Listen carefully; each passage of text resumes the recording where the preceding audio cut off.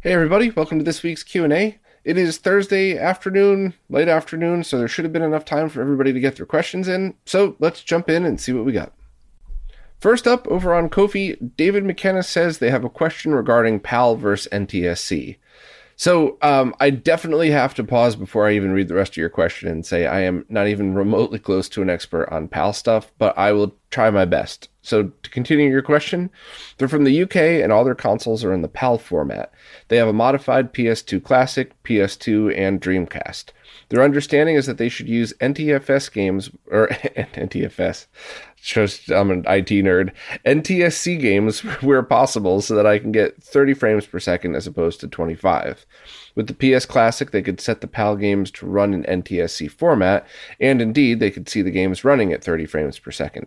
With the Dreamcast, they could output pretty much all games in 480p, and also with FreeMcBoot on the PS2, they could output most PAL games in NTSC. Are there any downsides to doing this, lag, and frame pacing issues? So that I probably can answer. There would be no issues with lag whatsoever as long as everything is set in the way that you described. So you're not using an external box with a frame buffer to convert them to these things, so you should not have to worry about lag at all. As far as like frame pacing issues, you could get some screen tearing depending on how you're playing it, what you're looking at it on, what type of display, all that other stuff. But, if frame rate is that important to you, then screen tearing might be something that doesn't bother you as much and you just have to deal with the trade-off. So it's kind of like, you have a giant 32-inch TV that you love using for light guns that only accepts composite, so you just accept that you're going to see composite interference all over the screen, as opposed to like a very beautiful 14-inch RGB monitor, which looks gorgeous, but it's not as fun for light gun games, at least, in my opinion. So while that analogy has nothing to do with your question, I think it does sum up the whole, sometimes you got to just have a trade-off. And if that's the situation that you're locked to, I don't know if frame tearing or if screen tearing would really drive me that crazy, especially because you do get different frame rates. But that's one of those things where I'm 99% sure there's no lag added, so just give it a try and see what feels best. Over on Floatplane, the importer wants to know what emulation options are out there for playing N64 games on a consumer-grade CRT with component video. So not an original console, not Wii with a virtual console, and not a PC that's been tweaked to output 15 kilohertz. At that point, the only thing I would say is try a Raspberry Pi 4 with either the HDMI to component tweak or one of the hats that outputs component. It's been a long time since I've messed with that, and I think I vaguely remember last time getting that working as far as HDMI to component, but it's been 2 years probably. So that would be the thing I would try, just because if you already have those components, it would be pretty easy to try out. And if you bought those components in order to give this a try and it didn't work or you didn't like the results, there's like 50 things you could do with a Raspberry Pi 4 or an HDMI to component converter. So as long as you're a tinkerer that doesn't mind messing with this stuff, I would pick those up and see. But I don't know of any other 240p solutions out there that would be component video other than that. So if that's something you're interested in, give it a try and let me know what your results are. Retro Sean wanted to chime in about the discussion regarding analog and digital outputs on the Wii U. Sean just wanted to remind everybody that it will only do one video output at a time, which we discussed last week. But Sean's reminding everybody that you can run HDMI video and enable analog audio at the same time. So technically, both ports would work at the same time, but if you're using HDMI, you only get audio out of the analog port. And if you're then using analog video, I don't think anything would come out of the HDMI port. So, it's a good tip. I totally forgot about that. And that would make sense if you have a setup that's running like that where you would want to separate audio. But that's a good thing to mention. In general, they thought also that the Wii U didn't upscale original Wii games to 1080p very well. And they seem ugly on a 1080p TV and pretty bad on a 4K one. They want to try setting it to 480p and running through a RetroTink 5X, but they still haven't been able to pick up an RT5X yet. Yeah, there's still, I vaguely remember thinking that as well, but then I also remember reading a thread that said there were tweaks in order to make it look better. So one day I'll swing back around to Wii U testing, but it certainly is an interesting console, and if you can get Wii games looking great through it, then it would probably be a good option. Now, over on the YouTube support service, Scotter140 said they recently set up a hard drive to boot backups on their PlayStation 2, and I assume by that they're using OpenPS2 Loader or something. And they had one game crash, and another game seemed to run a little bit slow, so they were wondering if there's any solid data on compatibility and performance.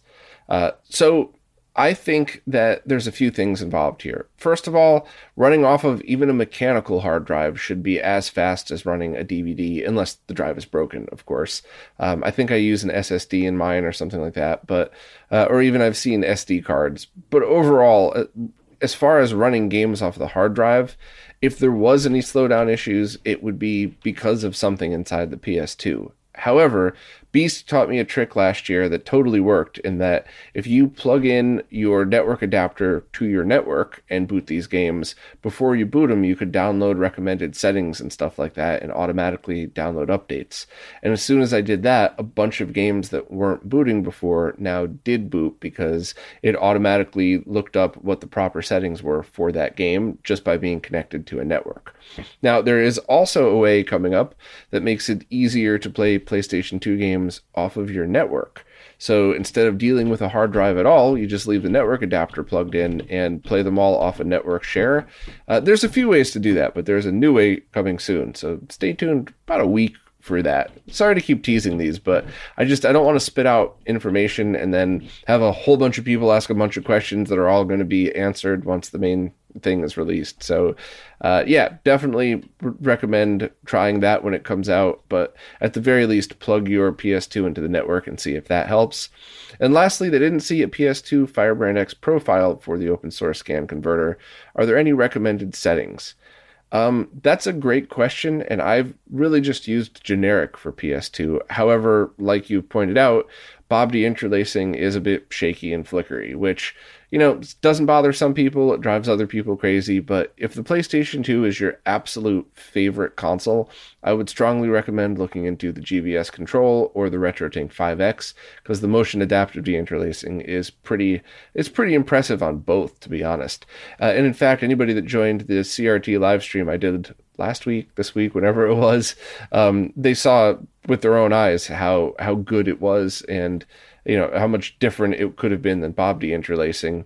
But it's never going to be as good as running in native 480p. So if you already have a setup like this where you're booting OpenPS2 Loader, maybe look into which games can be forced into 480p mode, because that would be a much bigger difference than anything else. And the open source scan converter could pass that right through, or even line double it to 960p if your TV is compatible. So all those are decent options. Now, over on Patreon, Alex wanted to chime in. Hey, Alex. FYI, that crackling sound that the Analog Pocket dock makes is not electrical. It's just the springs and contacts relaxing after they're disconnected. Their dock makes the same sound, and it still makes it even when there's no power being fed to it, or you connect or disconnect a loose USB-C extension cable to the USB-C connector that the Pocket sits on. Allegedly, it's something that'll get quieter or just stop eventually once the components are a little more worn in, so don't sweat it. I still have not opened the box that it came in, but if that's correct, then I agree 100% with Alex. It's a non-issue. Just ignore it.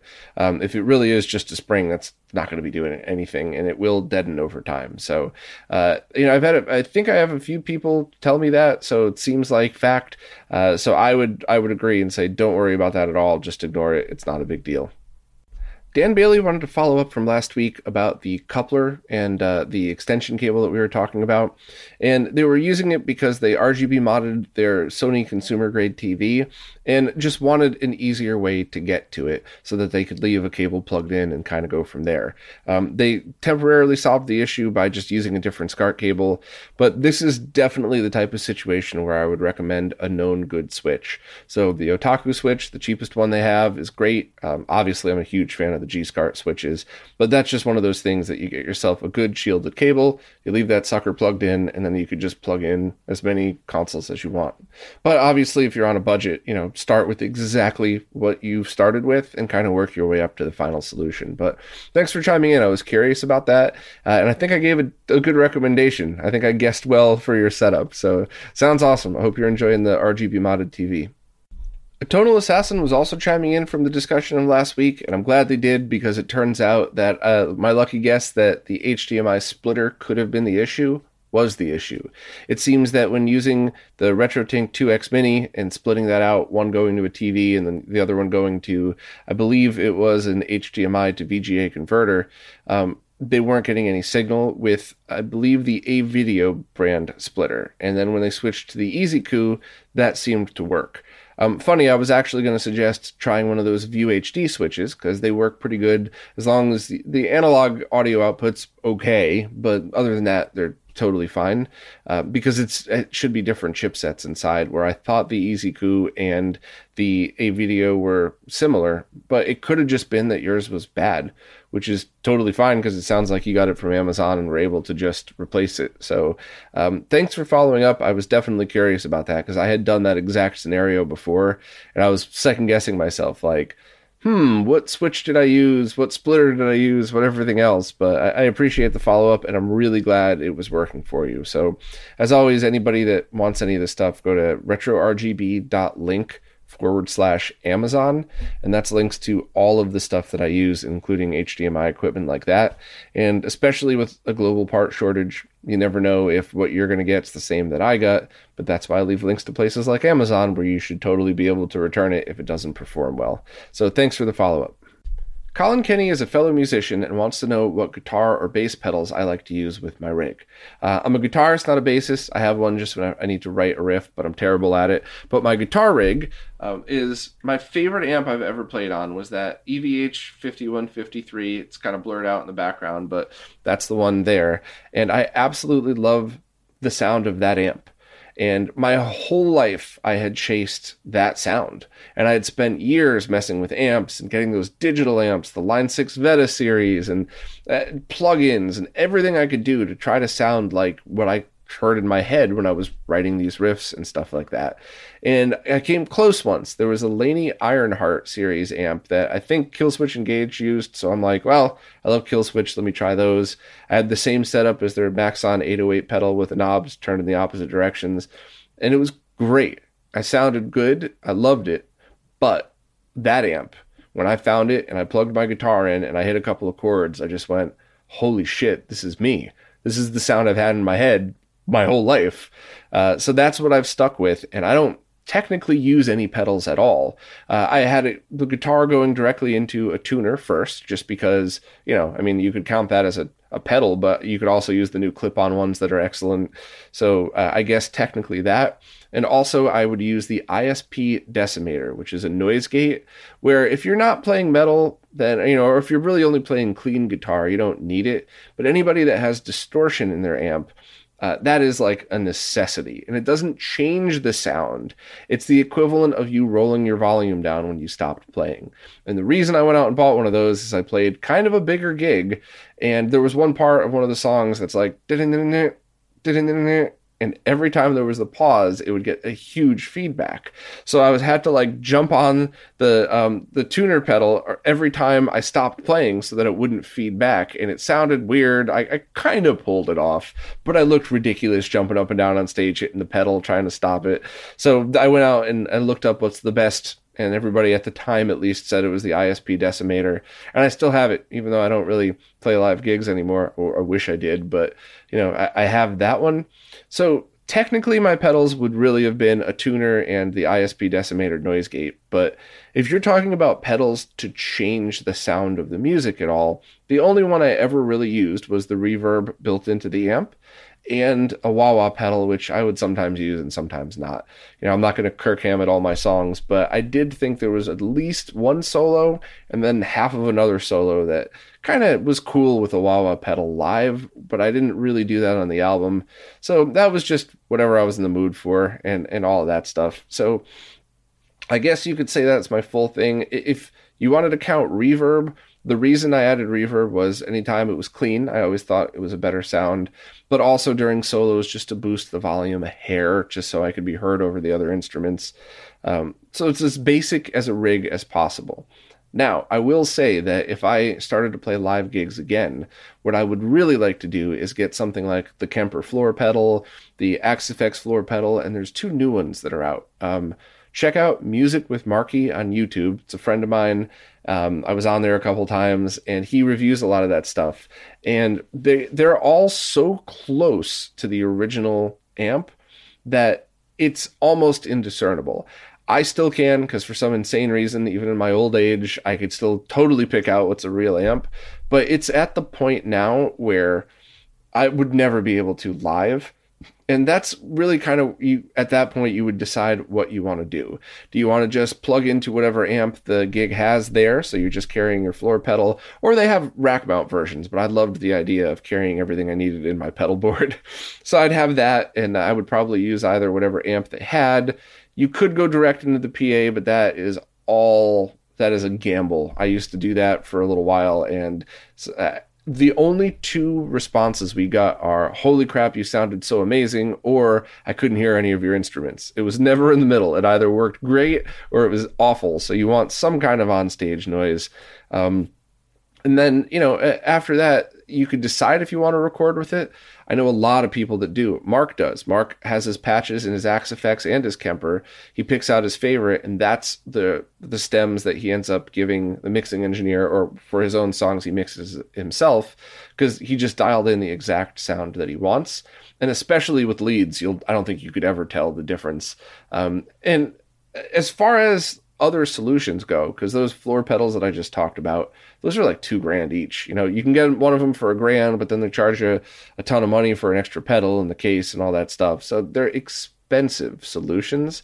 So I kind of wanted a happy medium for here.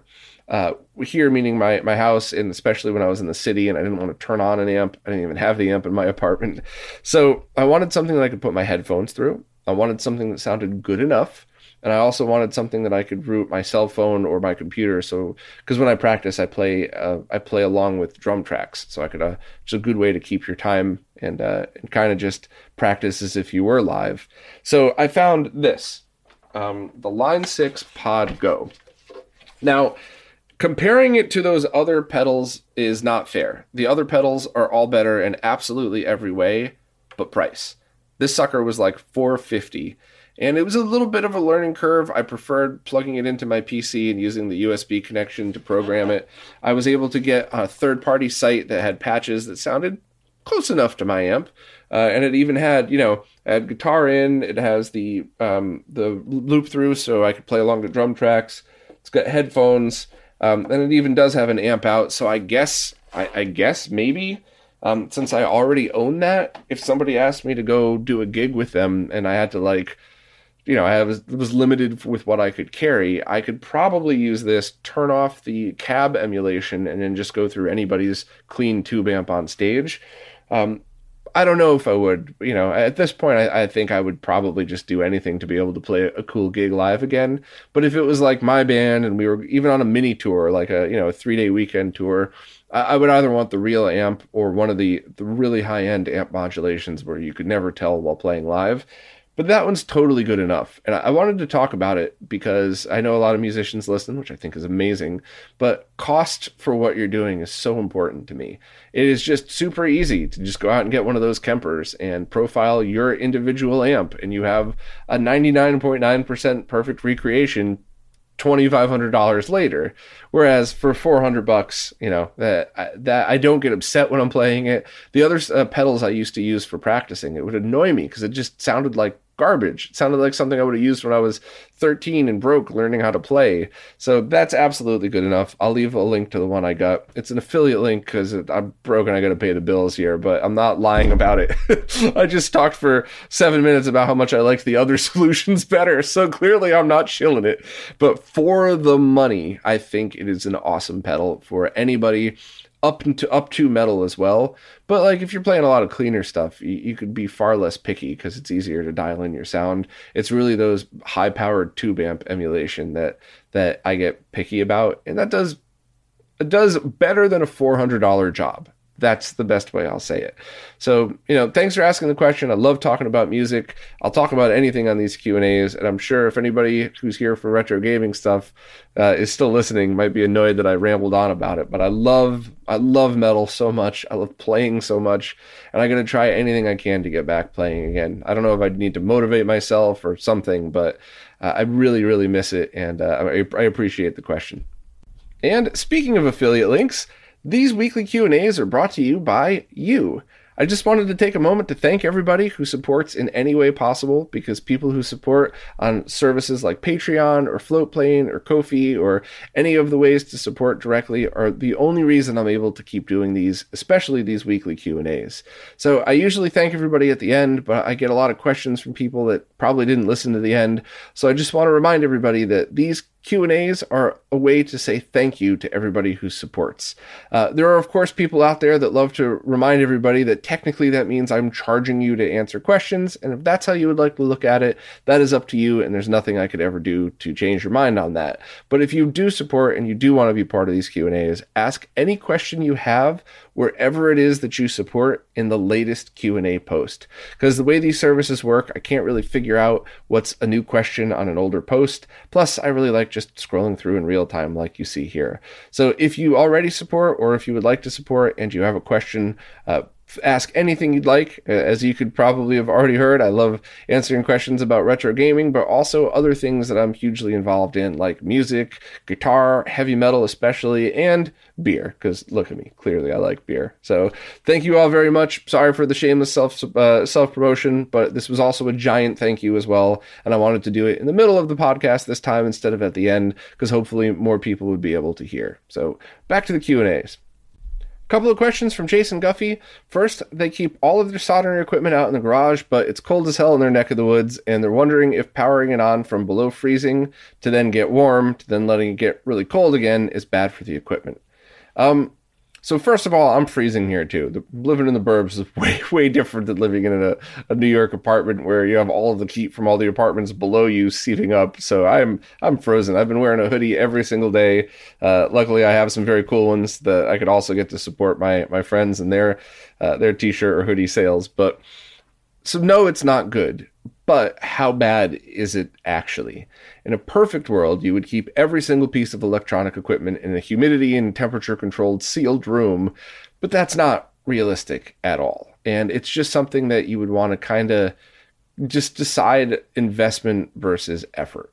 So if you found yourself a D24 calibrated BVM or like the FW900 monitors and you wanted to make sure that lasted forever, yeah, if you're going to leave it out in below freezing temperature, make sure that it's not below the temperature rated in the service manual, and then bring it inside and let it get to room temperature, which might take a day before turning it on. Definitely, I would do that. But a $50 soldering station, it's just, for me personally, $50 isn't a small amount of money, but if I had to wait 3 hours every time I wanted to solder something, I'd rather just lose $50 every year or so, because I killed my soldering iron 10 times as fast as I would have if I had let it sit at room temperature. So that one's going to have to be up to you, but it is my personal opinion that equipment that is expensive or very important to you should be treated with care.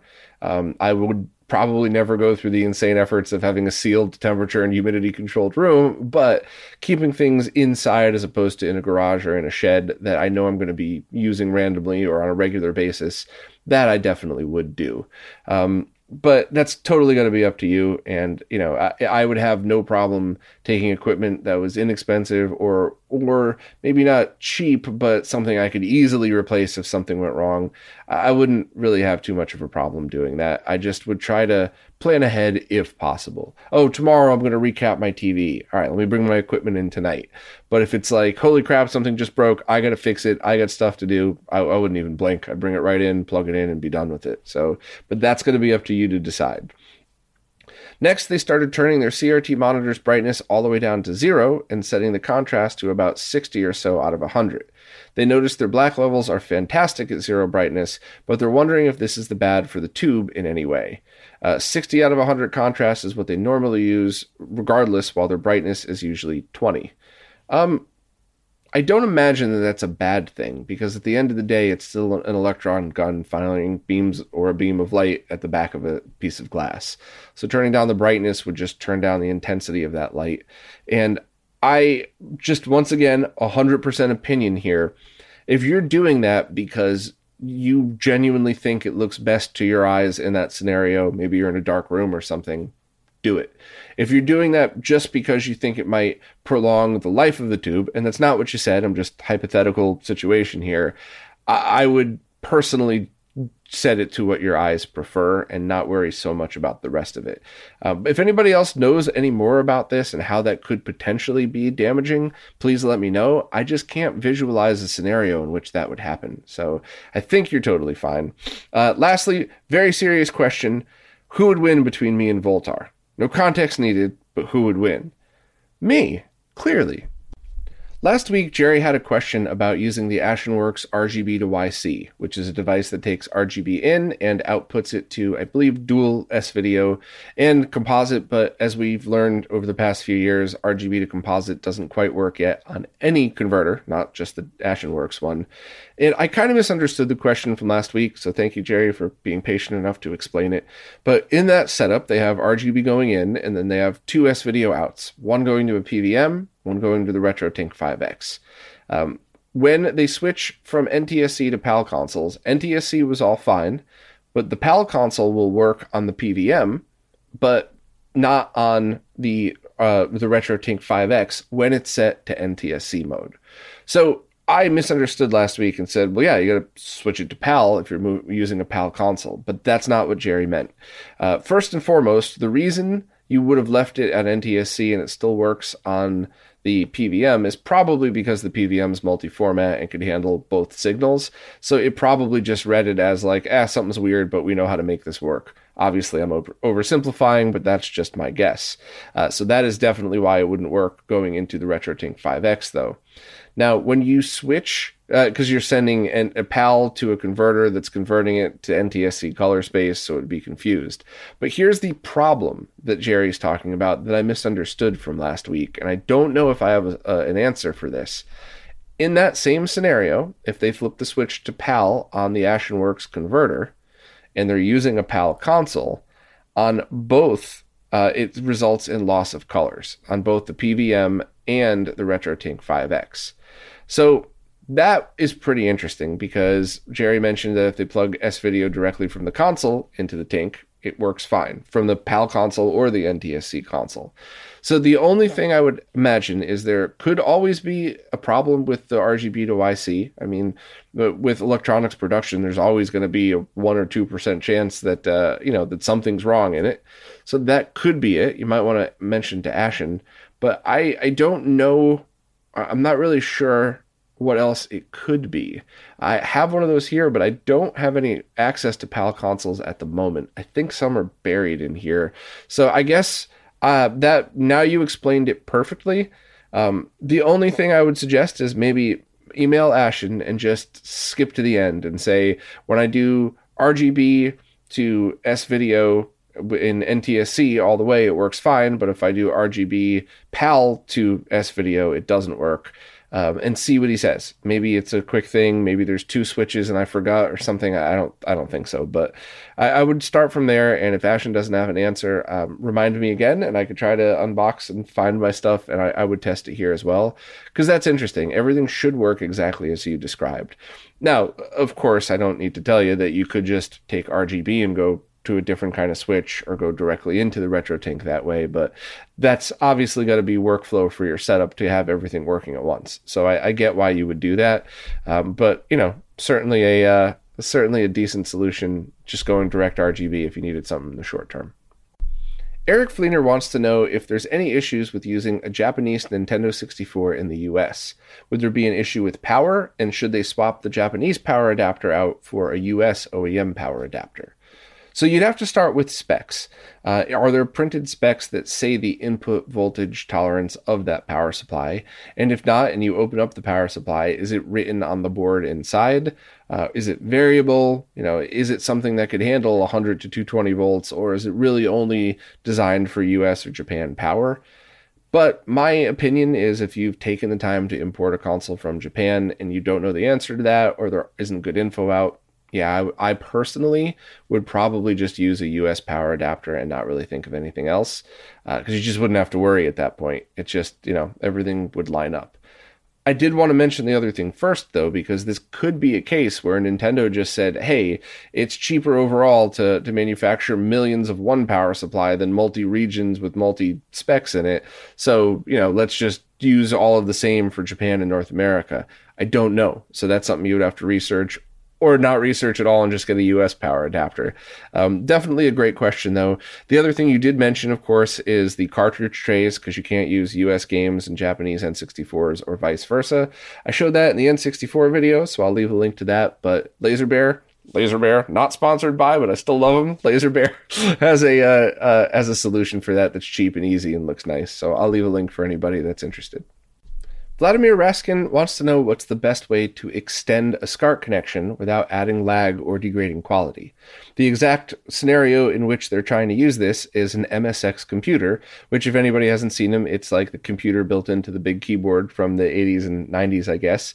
And the options that Vladimir would have at that point is to either get another monitor that's dedicated just for the MSX, which of course is a solution we would all want. We all want a giant basement or a giant warehouse that we could make up as our retro gaming room with each console hooked up to their own display and all those other awesome things. And if you have the space and the cash for that, yeah, it's always going to be everybody's first choice. Like, imagine how cool it would be if you just set up your basement so that every console was on the exact CRT that you felt was your favorite way to experience it. That's some super nerd shit right there, and I'd love to do that, but that's not realistic. So what Vladimir wanted to do was take a very long SCART cable and connect that from the MSX to the G-SCART switch setup that they have.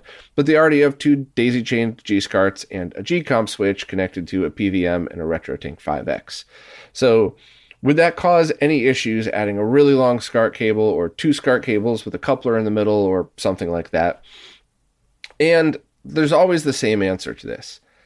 Anytime you add any length or component to an analog video, or I guess maybe even audio signal, you will degrade the quality. How much is the only thing that's debatable. And one of the great indications of that was the SCART coupler video, where we took a look at MD Fourier analysis and found out that there is a small difference in a 2-inch cable, or the coupler in this case, or, a 3-foot, fully shielded, incredibly well-built cable. But there's not enough of a difference to ever hear that with your ears, period. But there was a measurable difference, like you put it on a scope or something like that. So what I would say is I would do exactly what you suggested and try to find a SCART coupler, both a plug-to-plug, which those can be finicky. I have one that, you basically need to duct tape the cables in, otherwise you're going to lose signal. So you might want to buy 2 different brands and use the best one, or buy one and see if you get lucky. And then buy a long SCART cable. And those, I'm not sure where you're located, but those Cable Direct, KABELDIRET or something, they're not fully shielded cables. They're not the best cables I've ever had, but they're cheap. So I would look into getting one of those and seeing if that solves all of your problems. Because I understand having that with your keyboard sitting on your lap connected to your PC or to your TV would be great. The only thing I might suggest is if you have 2 G-SCARTs daisy chained, either plug it into the first one, so you're not going through more equipment, so you're skipping less equipment, or if the daisy chain has a distance between them, plug it into the closer one to you, so maybe you don't need the whole cable. Basically experiment with where you should plug it in and see if you see a difference. You might not. You might not see any difference at all. The other thing, too, is, plug your MSX in directly to the G-SCART, walk back to your couch, stare at the screen for, 30 seconds, then grab it, plug it into the extension cable, sit back down on the couch, and see if all of a sudden you're like, whoa, there's wavy interference, the signal's dimmer, this is strange, then you got to figure out something. But if you sit on the couch and it looks pretty much the same, you're good to go. The one good piece of news I have for you is there is no chance of adding lag this way. It's basically running the speed of light down the cable. So you'd have to have a cable that wrapped around the earth to gain much lag, if any, from that. I'm being a little facetious, but hopefully you could visualize that when I use a ridiculous example, and that you have nothing to worry about. 12-foot SCART cable is not going to add any lag as opposed to a 1-foot SCART cable. So, excellent question. Sounds like a cool as hell setup, but I'm going to leave a link. If they're still available, I'll leave a link to the cheap SCART cable. Just please know that this is not the best SCART cable. It's just cheap and a great way to start your setup. But you could very well buy this and go, it's too much interference. I'll go buy an expensive, fully shielded one. But, depending on your budget and the time you want to spend, this might be a great way to start because it might just work fine. The Remora has a couple questions. I'm going to answer them out of order. Just I think it'll flow easier. First, they just got an SNES One Chip 03, and is there any reason not to use their HD Retrovision cables with it as is? No, that's a perfectly good solution, and to be honest, I don't think you would really ever need another solution. The only time you would is if you're going maybe through like a RetroTink 5X or any of the next-gen scalers to a 4K TV. If you're scaling to 1440p, the bypass, you probably would notice a sharpness difference. But it's not a huge difference. It's not at all, the non-one chips to the one chips. It's just a sharpness difference that if you have maybe if you had an OLED TV, it would be a little more noticeable, but that's up to you. But just wanted to put that into perspective because I think some people misunderstand and think you have to mod the bigger SNESs. And if you have a one chip, you don't. But you can. So is there any reason not to use the HD Retrovision cables with it? Not at all. It's an awesome solution. Next, where do they pull the signal for C-Sync to run to the bypass board? You do not need it if you're using HD Retrovision cables, but I completely and totally understand if you're of the mindset of, hey, the One Chip 03s don't have C-Sync going to the multi-out. If I'm going to take the time to mod it, why not do it right in case I ever switch to SCART? But that is covered on the website. So I'll leave a link there just so that you would see. But you basically just pull it from a slightly different spot. No, it's right there. You would pull it from the same spot that's right next to the RGB pins. It's a pretty easy addition to it. So I'll leave a link to what you need. Next, in my opinion, is there any reason to flash Pseudo Saturn Kai onto their Action Replay? You have to answer that for yourself, and that's not me being a wise ass. That's the truth. Do you want to use any of different region games or backups on an unmodded Saturn? Are you using it along with an optical drive emulator where you could use it to have features that go along with it? You basically have to look up what it offers over just an Action Replay and decide for yourself. I like it, but I'm also a nerd that likes ridiculous tools that I might not use more than once, but like knowing that I have them. So if you're one of us, then do it. Lastly, do I have any tips on how to bevel cartridges? Don't do it. All kidding aside, every time I've tried, you need to be so careful. And it's funny because I've gotten hate comments about like, you're an idiot. Anybody could bevel a cartridge. It's super easy. All you have to do is, and the answer is absolutely no. It's complicated because you first have to, you have to maybe take a file, let's just say, like a metal big file, and you have to get it at the perfect angle, but you can't scrape the pins when you do it. I mean, you can, but then it takes off some of the material that's on there. That could lead to oxidization. It's very tough to do. So if you're an artist, if you're somebody like a really good carpenter that has the skills, I guess the best way to put it, can you draw a straight line? Can you cut a straight piece of wood? Can you work with your hands and do stuff like that? Maybe give it a try. I have no coordination. I am shocked that I'm good at riding motorcycles and playing guitars because I have barely any coordination. When I work on carpentry stuff, it looks like a middle school shop class. It's not easy, and it's not easy for everybody. So maybe practice on something that you know is trash. Maybe you have one of those NES 101 carts that probably run at 1,000,000 volts and, explode on impact. Obviously, I'm being silly, but, take something that really is trash, not just a game that you need to practice on, and try it that way and see if you could kind of get the groove. But, I mean, I've had people take their cartridge, take it out of the case, obviously, go outside on the concrete and go, and if you looked at that under, with a macro lens, it would look just like a rough factory cut. It would not look like somebody dragged it on concrete. The metal pins weren't touched at all. Everything was even. Blew my mind. And I've seen people use machines, use files, take their time, be careful, and it looks like a horrendous mess. So my tips are be very careful and decide if this is a chance that you want to take.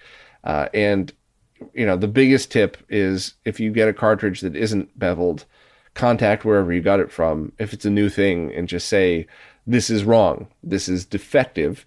Here's Renee's article on RetroRGB. Here's all of the different things. And if you think they're just being picky, here's all the other documentation out there that prove that you're wrong. The cartridge isn't supposed to be this way. Now, of course, there's always scenarios where I like to give people the benefit of the doubt, and I would try not to worry about it if it's not something I would use a lot. But especially if you're buying one of these like limited edition $200 complete in box things and the cartridge falls out and it's trash. So just my thoughts on that. Hopefully I'll point you in the right direction, but I'll drop links to everything in the description. Nerdtac is putting together a setup that includes consoles ranging from MiSTer, SNES, and original Xbox, going through a G-Comp switch being split between a TV with component video inputs that only supports 15 kilohertz and a RetroTink 5X. And they realize that 15 kilohertz only TV can't run in 480p mode, so they want to know how that's going to affect their setup just as a whole. And what are things that could be done in order to improve that. So, of course, consoles like PS2 for the games that are compatible, GameCube, Xbox, and any of the 480p stuff on MiSTer like old PCs would look way better in 480p. So, in that situation, with your current setup, the only thing you should really do is turn the CRT off and then use those through the RetroTink 5X and be able to get that extra performance. Now, if it's a scenario where you need both, like maybe you want to play on the CRT and game on the RetroTink 5X, setting them to 480i will enable the RetroTink's motion adaptive deinterlacing. And this is something I actually just showed on that live stream the other day too, is that it's good. It's not as good as native 480p, but it's not bad at all. So if you want to run 480i on your CRT, that's always going to look nice and sharp. But through your RetroTink 5X, that would probably be a very good solution, but not as good. So what you could do in a situation like this is just decide how important this is to you. You could pick up a VGA CRT monitor and something like a component to VGA converter, so that way you could take that output and go from there. You could try to find a multi-sync monitor, but those are really expensive. So it's really just how much money do you want to spend on the CRT side? How much space do you have? And kind of all of that stuff. But I do think that from a cost-effective point of view, as long as you have the space, if you really wanted to, having two CRTs, and one just like a VGA monitor and the other one a consumer grade 15 kilohertz TV, that would provide a really excellent solution for absolutely all of those things. You just would really need to figure out a way to switch between them. You said you want everything plug and play, so you would probably need to take that second component video out and put it into another powered component switch or distribution amp or something and get that between your consumer TV and the component to VGA converter for the VGA monitor. And once again, you'd want to turn off whichever monitor you aren't using. That's going to add some cost. So if you wanted the second monitor, you could just have it set up so you plug the cables wherever it is to whatever monitor that you're going into. So there's also never a chance of leaving both monitors on for the wrong resolution. But yeah, the short answer to your question is using the RetroTink 5X's motion adaptive deinterlacing is an excellent solution. If you're streaming, that's great. It's, unless you're a pro streamer who's getting critiqued in every aspect, there's not going to be a noticeable difference for your average people who are just hanging out on your streams. But if it is something that becomes important to you, consider getting a VGA CRT monitor or a multi-sync monitor, but add a 0 to the end of that if you're going to try to find multi-sync monitors. So hopefully I pointed you in the right direction. Let me know if you have any other questions. Christopher Deo wants to know that when we're replacing capacitors for doing cap replacements for, preservation or repair, do you also replace the tiny little surface mount ones that are very similar in size and shape to a surface mount resistor? And definitely do want to take the cylindrical ones and replace those as well as any through-hole caps. But what about those tiny little like 0605 surface mount? As far as I know, and I don't claim to be the expert on this, but as far as I know, those don't leak out. and if they do, it's certainly not in the same way that the other ones do. So you would only replace them if there was a problem. And one of the things that you could run into is components degrade over time. So a 20% tolerance capacitor might now be a 40% tolerance, and that might eventually be a problem that needs to be repaired. But I don't think we've been seeing that a lot. So I don't know if this should be considered like what everybody does, but it is my personal opinion that I would not worry about those caps now, unless it's something that people have determined, like the C11 SNES Junior cap or the capacitors for Jailbar on all of the PC Engine and TurboGrafx consoles. Unless it's a known issue, I would not worry about those at all. I would worry about the through hole and the cylindrical surface mount ones that you described, and I wouldn't worry about the rest. If I'm wrong, somebody please step up and correct me, because not only do I want to get Christopher's question right, I'd also like to know for myself, but that's just not something I've worried about recently, unless it's a known issue, where usually it's something that's pretty well defined. James the Naked Snake says they see a lot of people talking about recapping CRTs and consoles, but what are the signs that a console or CRT needs recapping? They understand if a cap is bulging or otherwise damaged on an inspection of the cap, but what else would you be looking for without opening up the CRT or console? You have to. Unfortunately, there are some obvious ones, like if your CRT worked fine 2 days ago but doesn't work today, then it's probably a cap on the power circuit blew out. It could be a lot of things, but in the context of capacitors, that's what I would say. But I mean, a lot of people have a lot of modders get Turbo Express, Game Gears, PC Engine, or TurboGrafx or Turbo Duo consoles that from people that say, hey, you know, I'd like you to install a region mod, a new screen, and hey, could you recap it? And they get the console, a modder tests it, everything is working perfectly fine, and they pop it open, and it is a horror show of leaking caps all over the motherboard. So visual inspection's got to be number one. That way you could see, and shine a bright flashlight in there. Look with a magnifying glass or like a jeweler's lens if you can, because so often my friends have posted pictures of a motherboard that seems fine, and then they remove the capacitor and all the fluid leaked out directly underneath that you couldn't really tell. So it's visual inspections number one. If you really wanted to get crazy, you could remove the capacitor from the board, measure it on an ESR meter, make sure it's still the correct capacitance, and put it back on.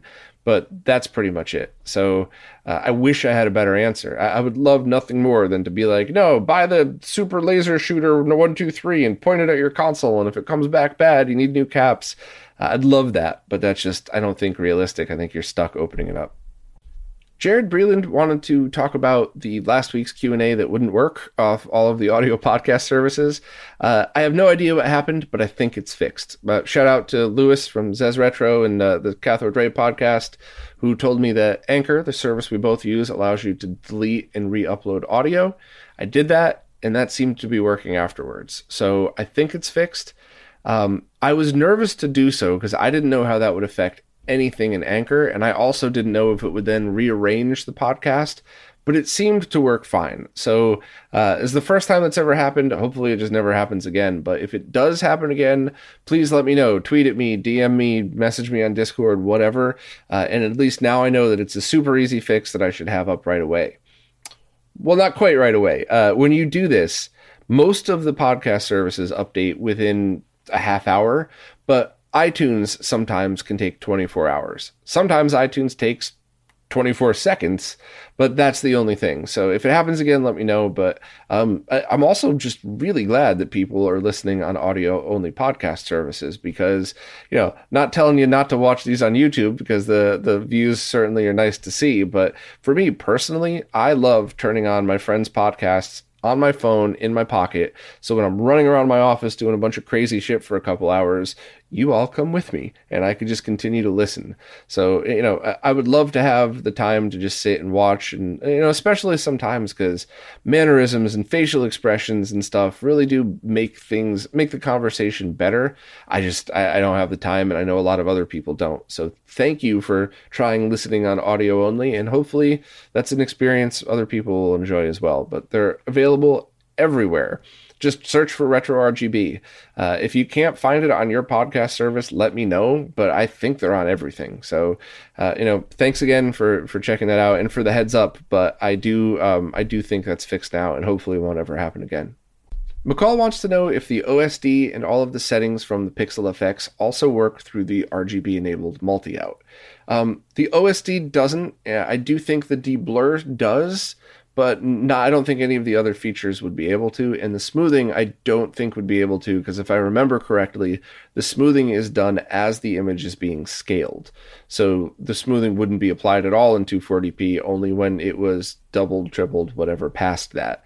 You might want to double check. I might be getting that wrong. I think I'm remembering correctly though, which unfortunately means if you want to change settings like RGB or component or, deblur on or off, you would have to make sure it was connected to a digital display and then go back and switch that. But, you're not going to be able to get any of the other crazy fancy features on there. I don't think the CRT filters would work either, which I don't know why you would want to, because that would be a CRT, it'd be a filter on top of a mask. It would just probably make it look weird. So I do understand why you would want the other features on there, especially the deblur. It's just not something that could happen in 240p, at least not on original hardware, as far as I know. You should be able to do that through emulation, but I'm not really an expert in N64 software emulation, so I'm not sure how that would work.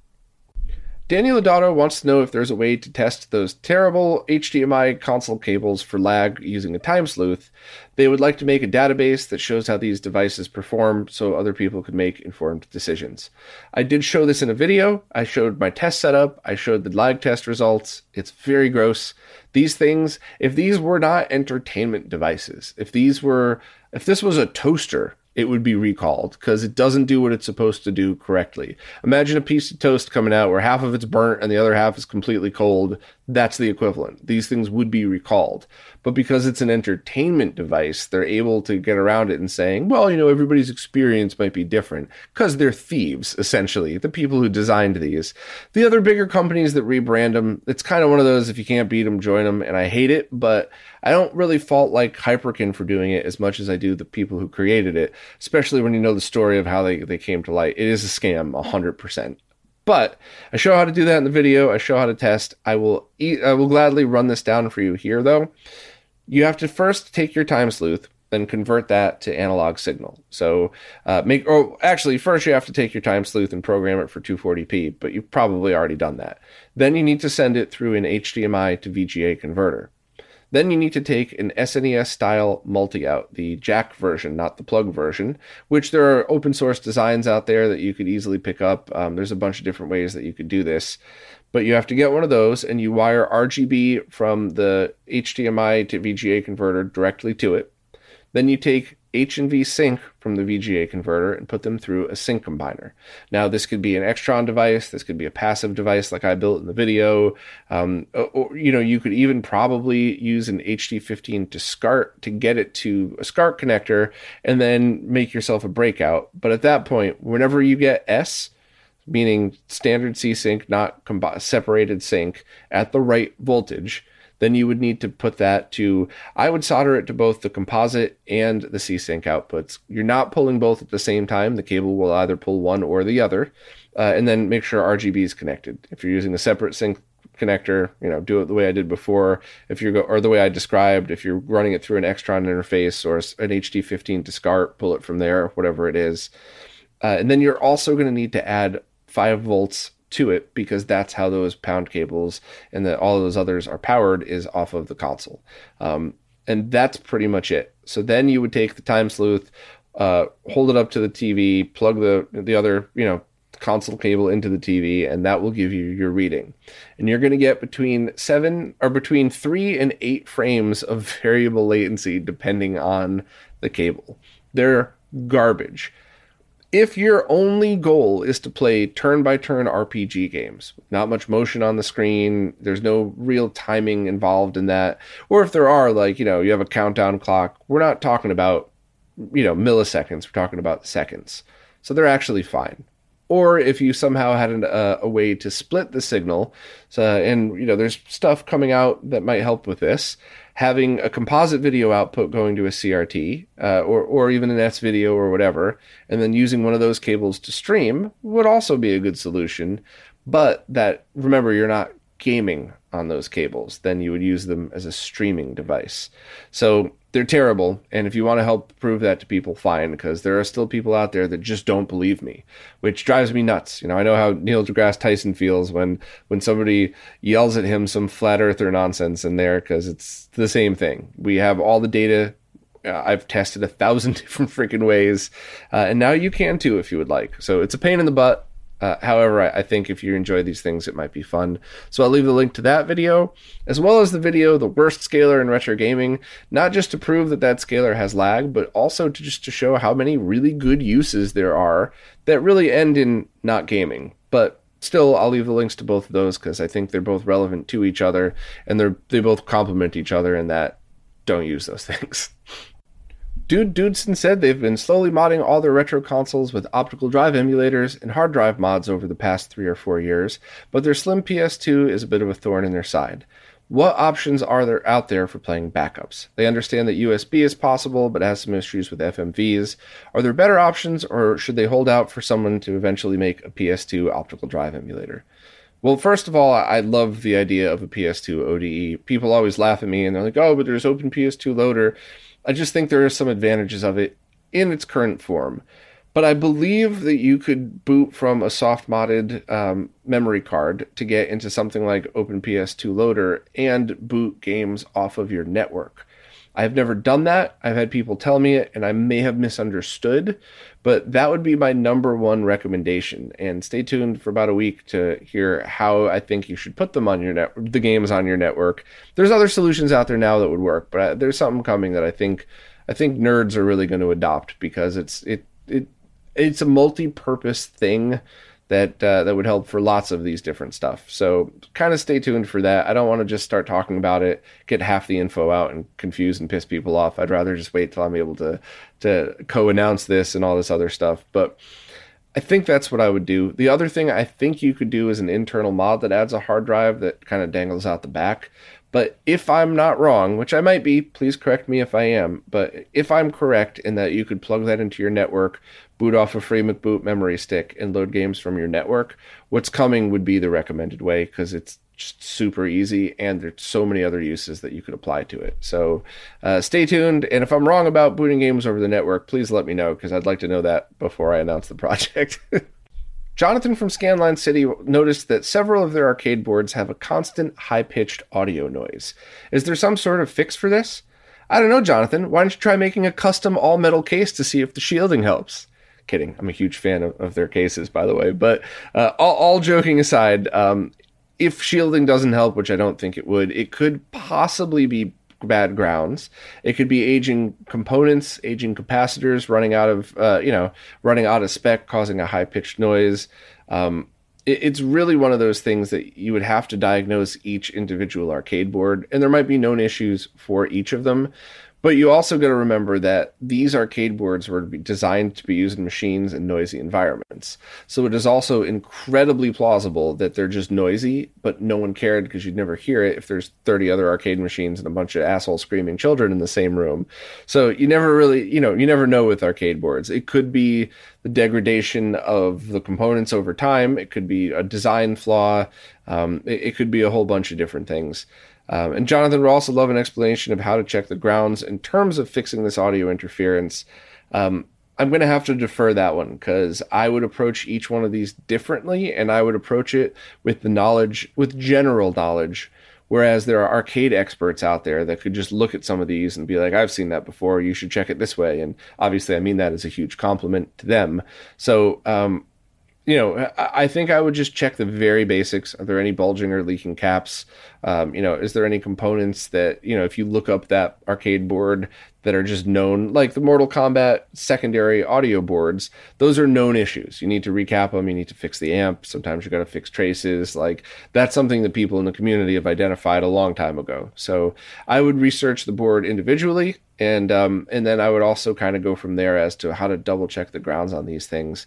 And you could also, all joking aside about your cases, you could try grounding the board to your metal case to see if somehow that kind of fixes some sort of interference or adds more. I don't know, but I doubt that would hurt. Unless, of course, your case was also touching something else, but you have the awesome plexis on there to isolate it. So I would do that as an experiment just because you already have them, and why not, right? But I wouldn't expect much of a result from that.